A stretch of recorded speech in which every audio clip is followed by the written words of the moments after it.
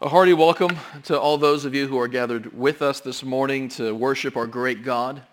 I invite you to turn in God's Word to the Gospel of John, chapter 5, verses 19 through 30. John, chapter 5, verses 19 through 30. And this is one of those texts where I can tell you in advance I'm not going to say nearly enough. There's so much more that could have been said, perhaps should have been said, than will in fact be said. So should you have any further questions and want to discuss it at greater length, you can get at me after the service, and nothing would please me more than to discuss it at greater length. It's a wonderfully theologically rich passage in the Gospel of John. John 5, 19 through 30. Let's hear God's word together. So Jesus said to them, "Truly, truly I say to you, the Son can do nothing of his own accord, but only what he sees the Father doing. For whatever the Father does, that the Son does likewise. For the Father loves the Son and shows him all that he himself is doing. And greater works than these he will show him, so that you may marvel. For as the Father raises the dead and gives them life, so also the Son gives life to whom he will. For the Father judges no one, but has given all the judgment to the Son, that all may honor the Son just as they honor the Father. Whoever does not honor the Son does not honor the Father who sent him. Truly, truly, I say to you, whoever hears my word and believes him who sent me has eternal life. He does not come into judgment, but is passed from death to life. Truly, truly, I say to you, an hour is coming and is now here, when the dead will hear the voice of the Son of God, and those who hear will live. For as the Father has life in himself, so he has granted the Son also to have life in himself. And he has given him authority to execute judgment, because he is the Son of Man. Do not marvel at this, for an hour is coming when all who are in the tombs will hear his voice and come out, those who have done good to the resurrection of life, and those who have done evil to the resurrection of judgment. I can do nothing on my own. As I hear, I judge, and my judgment is just, because I seek not my own will, but the will of him who sent me." Amen. May God bless the reading of his word. Let's pray together. Our Father in heaven, we thank you that you loved us before the foundation of the world. We thank you that you have not destined us for wrath, but for life through your Son, Jesus Christ. We thank you that in grace and mercy you have chosen us to be your people. Lord Jesus, we thank you that you came down into this world, even though you are the eternal Son of God. You entered this world taking on the form of a servant, becoming a human being to save us from our sins, to reconcile us to the Father. Thank you that you freely gave your life and bore the wrath of God for our sins and rose again that we might be reconciled to God. And thank you, Holy Spirit, that you have given us eyes to see and ears to hear. Thank you, Holy Spirit, that you have made us responsive. You've caused us to see our sin and need for a Savior. And thank you that you've enabled us to respond to the gospel and trust in Jesus, our Savior. We ask, Holy Spirit, that you would continue your good work in us. We ask that you would continue to sanctify us and increasingly conform us to the image of Jesus Christ, our Savior. And we ask, Holy Spirit, that you would be pleased this morning to make us receptive to the truth of God's word, causing us to believe it and live in light of it. Amen.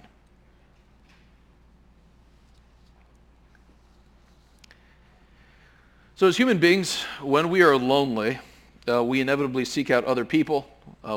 We have to go outside of ourselves to obtain relationship and love. We can't obtain those things, obviously, on our own. But unlike us, God does not need to go outside of himself to find love and relationship. He is in himself a community of persons, the Father, the Son, and the Holy Spirit. And for all eternity, the Father has been delighting in the Son and the Holy Spirit and pouring out his love on the other persons of the Godhead. At the very heart of reality, there is this mutual giving and receiving of love between the Father, Son, and Holy Spirit. And we need to recognize that each person of the Godhead, Father, Son, and Holy Spirit, possesses all the divine perfections. Each person is truly God. The Son is not less God than the Father. Each person is divine. Nevertheless, we also confess that there are personal distinctions within the larger unity of God. The Son is not the Father is not the Holy Spirit, and so on. And these persons, these three persons, relate to each other in distinctive ways. They are not interchangeable. So for instance, we never see in Scripture the Son sending the Father into the world, or the Son giving to the Father a certain task that the Father does. It's always the reverse. It's the Father who sends the Son. It's the Father who gives the Son a mission to accomplish.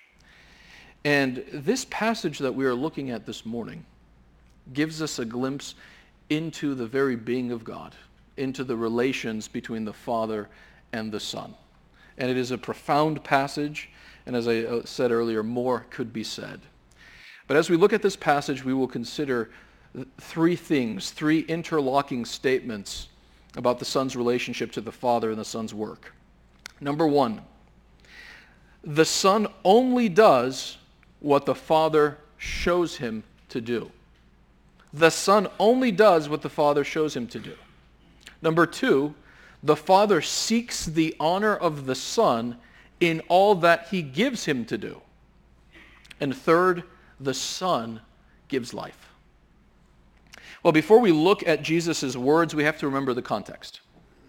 We were told the previous section last week, as we saw, that Jesus came to Jerusalem to celebrate a feast, which was going on among the Jews. And when he was there, he healed a man who had been paralyzed for 38 years. When he healed the man, he said, "Take up your bed and go." Now, the day on which Jesus said to the man to take up his bed was the Sabbath. And when Jewish leaders saw this man carrying his bed, they said, "That is a Sabbath violation. That is work on God's sacred day." And so they approached the man and challenged him, and the man points to Jesus as the one who instructed him to do that. So that brings Jesus into conflict with these Jewish leaders. Now, intriguingly, as we noted last week, Jesus could have defended what he said by appealing to the law and saying, "Hey, you guys have misinterpreted the command of God. It's not as restrictive as you're making it." But he doesn't do that. Jesus' argument is, look, the Father is working today, and whatever it is that allows the Father to work today allows me to work today. He was claiming equality with God, claiming even to be God, and the Jews recognized in verse 18 that he was making himself equal with God. This is a really direct and bold statement of divinity. The Son has the same authority as the Father. But lest we understand and think that the Son works independently of the Father, Jesus goes on to clarify that the Son's work is dependent on the Father. So we shouldn't think of the Father doing his own thing and the Son is doing his own thing and they're acting independently and in isolation from one another. Yes, the Son possesses the same authority as the Father, but he uses that authority in exact harmony with the Father's will. There is an exact correspondence between the work of the Father and the work of the Son, and that's what he says in verse 19.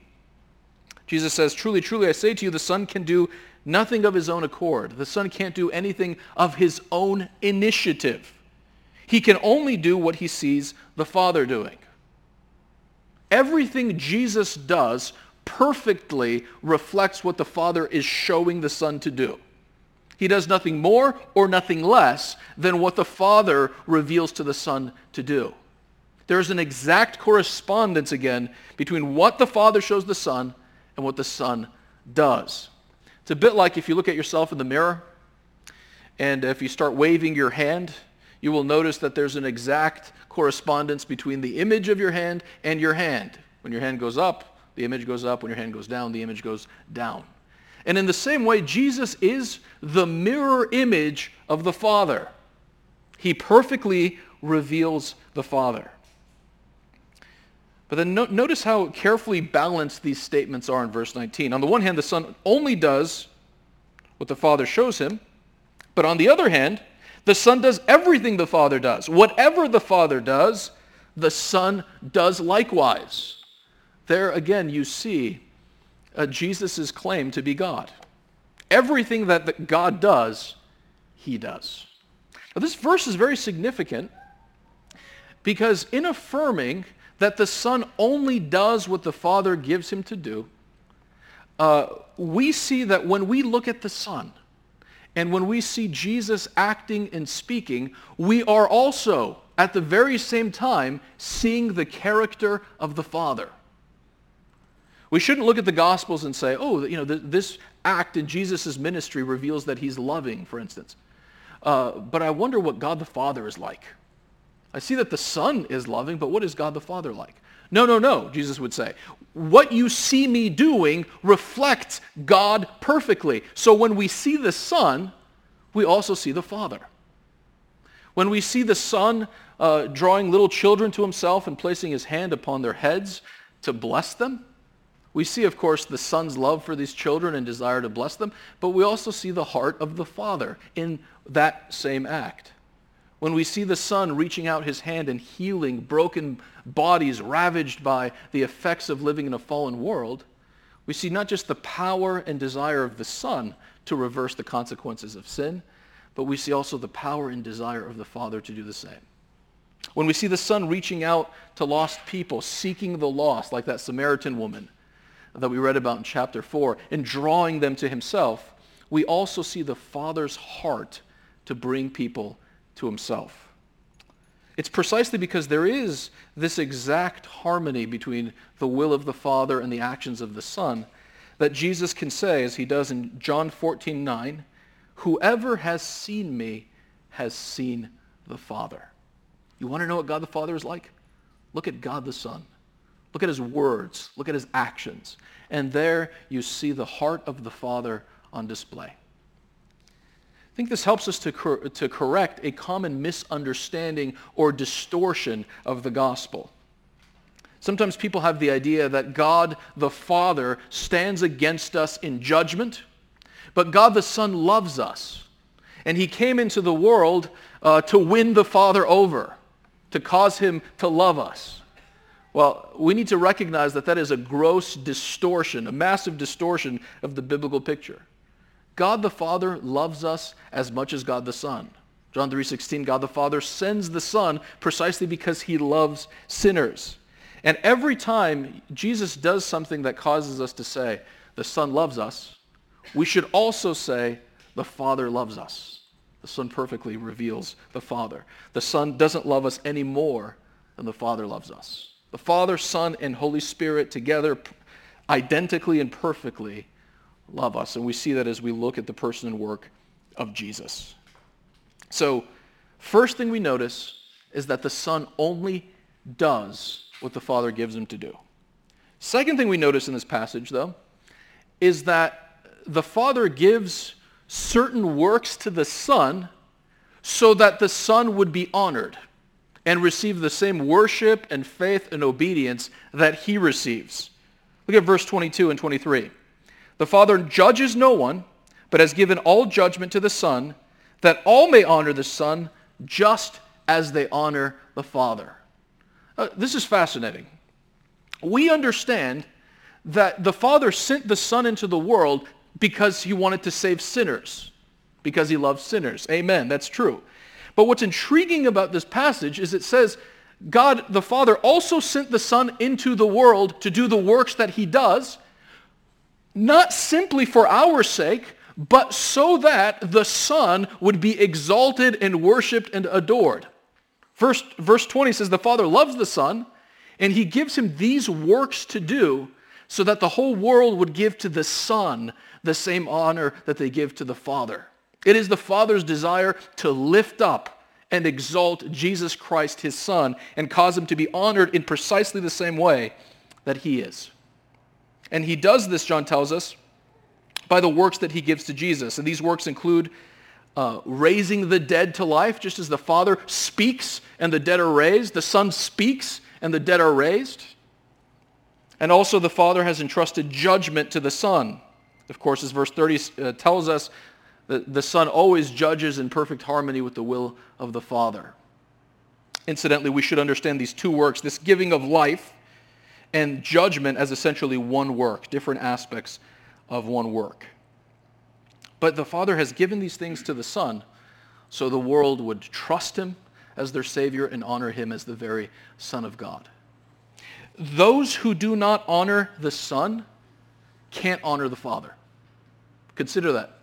If you're not honoring Jesus as the eternal Son of God and the Savior of sinners, it doesn't matter what nice things you say about God the Father, you are not honoring him. We honor the Father only when we also honor the Son whom he sent into the world. This means that every religion or every alternative spirituality that denies Jesus as God and man, that denies Jesus as Savior, is a spiritual dead end that can't save you and won't reconcile you to God. So contemporary Judaism, for example, which rejects Jesus as the Messiah, is failing to honor God. Islam, with its failure to recognize that Jesus is indeed the eternal Son of God, divine like the Father, fails to honor God. All systems of thought, all spiritualities, all religions that don't bow the knee to Jesus fail to bow the knee to the Father. And we recognize that this isn't popular to say. In our world, the sophisticated position is that all religions are teaching basically the same thing, and we should all just affirm that fact and agree, to affirm one another's faith. That's the opposite of what Jesus is saying here. Jesus is saying if the Son isn't honored, the Father isn't honored, and there is no eternal life, there is no salvation from sin, there is no spiritual blessing where the Son is not honored. We need to understand love and love for others, not as the world defines love, but as Scripture defines love. The world thinks of love as being broad-minded, tolerant, affirming that we are all, taking different paths to the same destination. But love, according to Scripture, means warning people that if they are not submitting to the Son, they don't have life. They are still under the judgment of God, and they desperately need a Savior. It's not loving to allow somebody who is running to a cliff to let them continue on their way because you don't want to be bigoted. The loving thing is to warn them, you're on your way to destruction. Jesus is the only Savior. So remarkably, where the Son is not honored, neither is the Father. Jesus goes on in verses 24 through 30 to describe his work of giving life. We saw that that's one of the works that the Father has given to the Son. And then verses 24 through 29 describe that work of giving life in more detail. The first thing we notice is that Jesus gives life even in the present. Jesus gives eternal life even right now. Look at verse 24. I say to you, whoever hears my word and believes him who sent me has eternal life. He does not come into judgment, but is passed from death to life. In the context of verse 24, eternal life is the opposite of being condemned. Eternal life means being accepted by God, being declared innocent in God's courtroom. The person who has eternal life is not viewed by God as a guilty sinner, but as one of his children who has been washed of his sins. That's the meaning of eternal life in this context. And the implication is, if you don't have Jesus, then you are headed towards judgment. There is coming a day when the Son of God will scrutinize every life. Everything that every single one of us has ever done, every thought we've ever thought, every word we've ever said, every action we've ever committed, the Son will scrutinize everything. And all those who are not trusting in him as their Savior will be declared to be guilty and sinful in the sight of God. No one will be declared innocent on their own. And the reason for this is our lives have been characterized not by a consistent and unconditional submission to the Father. Our lives have instead been characterized by a consistent rebellion against God, a consistent pursuit of our agenda and our will rather than his. All those who don't have Jesus are moving towards that day of condemnation, that day when Jesus says, away from my presence. The judgment consists in being cast out of the life-giving presence of God and being punished eternally. That's the trajectory of every single human being apart from Christ. That's why we need a Savior. Whatever other questions we ask and answer in life, we should ask and answer this one. How can I be delivered from the judgment of God? That's the fundamental question every single human being needs to be asking. And Jesus tells us how. Whoever hears my word and believes him who sent me has eternal life. Jesus doesn't say, well, try to be a better person, make sure you pray more, make sure you're more generous to the poor. Jesus says, hear my words, trust in them, trust in me, and you are pardoned of a lifetime of rebellion and disobedience. And this is because the work of Jesus is perfect and doesn't need us to add anything to it. As the Son of God, he perfectly does everything that we need to be reconciled to God. He bore God's judgment at the cross perfectly and triumphed over it and rose again. And so we need to add nothing to his saving work. We simply need to believe it. And in believing, we are not condemned, but brought from death to life. We are accepted by God himself. What this passage is saying to those of you who are here this morning who may not be trusting in Jesus is believe. You are headed towards eternal destruction and eternal separation from God. Your state, whether you recognize it or not, is perilous. You are in danger. And Jesus is warning you.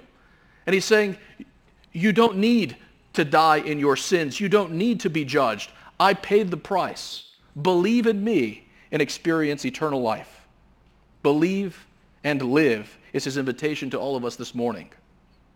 But to those who have placed their faith in Jesus, the right response to this is to rejoice and be happy. Whatever else is true about you this morning, you have eternal life.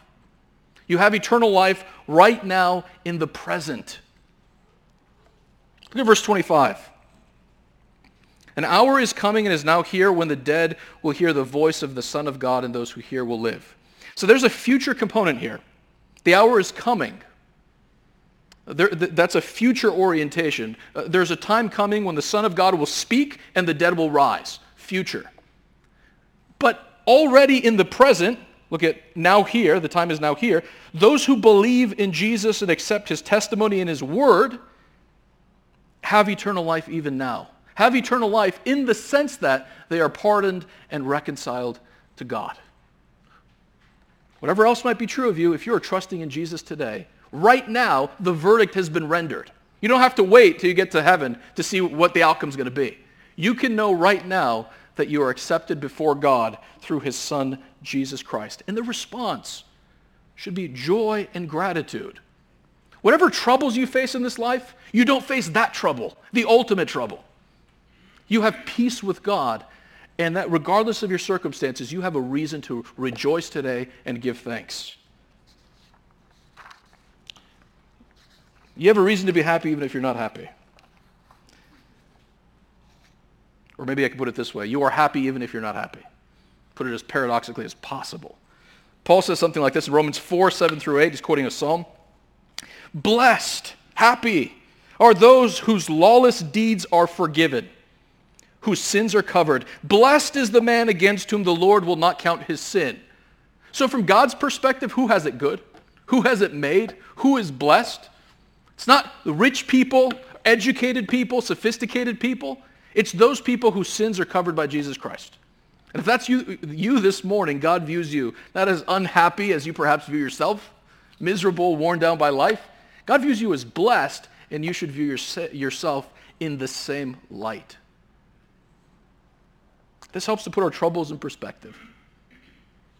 Having had the ultimate danger resolved, having had the ultimate question answered by Jesus, there are things that are going to break our heart in this life, but we should see those pains in light of what Christ has done. It's like that old hymn says, whatever my lot, thou hast taught me to say, what? It is well with my soul. No matter what's happening in life, you can declare this, I have peace with God and nothing can separate me from him. Is that the refrain of your life? Are you living in that joy? Whatever difficulties are happening, I have a great Savior in Jesus. God is my Father, and I don't care what happens. I have him, and I have peace with him. Is that characterizing your life? Is the work of Jesus bigger than the challenges you're facing? So Jesus gives life, gives eternal life in the present. Already, even now, we get a taste of what's to come. But he goes on and tells us there's also eternal life in the future.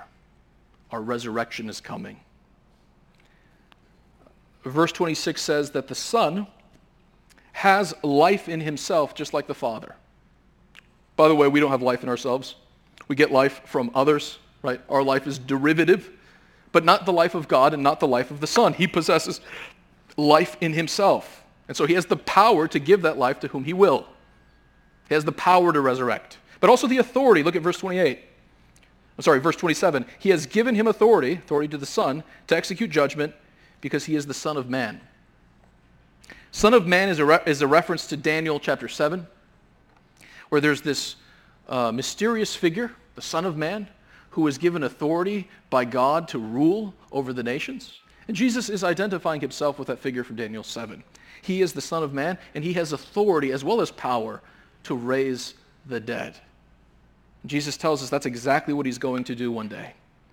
Do not marvel at this, for an hour is coming when all who are in the tombs will hear his voice and come out.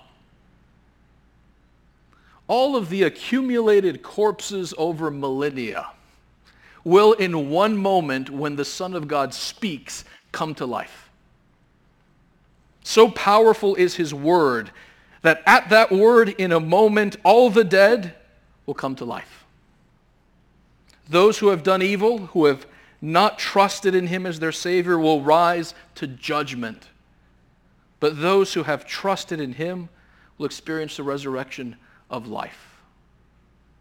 On that day when the Son of God summons us back to life, we're going to be raised with bodies that will never grow old or die or get sick again. Perfect bodies in the very presence of God in the context of a renewed creation. Think about the best moments you've ever had in this life, the sweetest moments, sunset hikes in Sedona with your friends and family, whatever it is for you. Those moments pale in comparison to what Jesus has in store for us at the resurrection, when he will bring us to life in the context of a renewed creation. For us, for God's children, death is not the end. It's the beginning. On the other side of death, we confess that there is life, that there is a resurrection, and there is joy. And what that means is that the sorrows of this life, however acute they may be in the present, are temporary. They are passing. One day, and one day soon, they will be no more. And recognizing not only, as I said earlier, that our sins are forgiven, but recognizing that the troubles of this life are passing. And joy is the lasting thing. When we recognize that, we can press on and endure in the midst of life's troubles. Some of you may know who C.S. Lewis is. Certainly if you've been around CBC for any length of time, you will know who C.S. Lewis is. English professor of literature, lay theologian, wrote lots of wonderful books and some not so wonderful. In any case, Lewis has this voluminous correspondence where he would answer letters from children and various people who wanted to talk to him about his works. But there was this elderly American woman who would write to Lewis, and she would often complain of the troubles she had. She was lonely, she was ailing, she was sick, her children didn't pay any attention to her. And in one of his letters, he just gives her some really wonderful advice. He's older at this point, and she's older at this point. He says, look, most of the race is behind us. The nightmare is nearly over. So press on. That's just good, stern stuff. I don't know if it moves you, but I find it tremendously helpful. The nightmare is nearly over, right? There is less to suffer at this stage of your life. A lot of it is already behind you. Praise God. You don't have to go through some of the things you've already gone through, right? The race is nearly over. It's not going to last forever. A resurrection is coming. So keep going. Don't lose heart. Don't grow weary. Keep going. But of course, even as the words of Christ point us to this resurrection that's coming, these words also show us his authority and his power. He is the one who with one word reaches into death and pulls out his people. He's that powerful and he's that amazing. And what we should recognize is that our lives are in good hands. Your lives are in good hands. Jesus is a faithful king and a powerful king. And if he can raise the dead with one word, he can certainly bring you safely home. So this passage challenges us who might be filled with anxieties and fears about what may come and what uncertainties there are. This passage challenges all of us to be of good courage because we have a powerful king who takes care of his people. Amen. Let's pray together. Lord Jesus, we worship you as the eternal Son of God. We acknowledge that we have life because of your sacrificial love, because of your self-giving for us on the cross. Lord, we love you, and we ask for grace and strength to lead lives that are more and more pleasing to you and the Father. Just as you, at every stage of your ministry, delighted in the will of God and did the will of God, so also make us a people who delight in the will of God and obey it. Amen.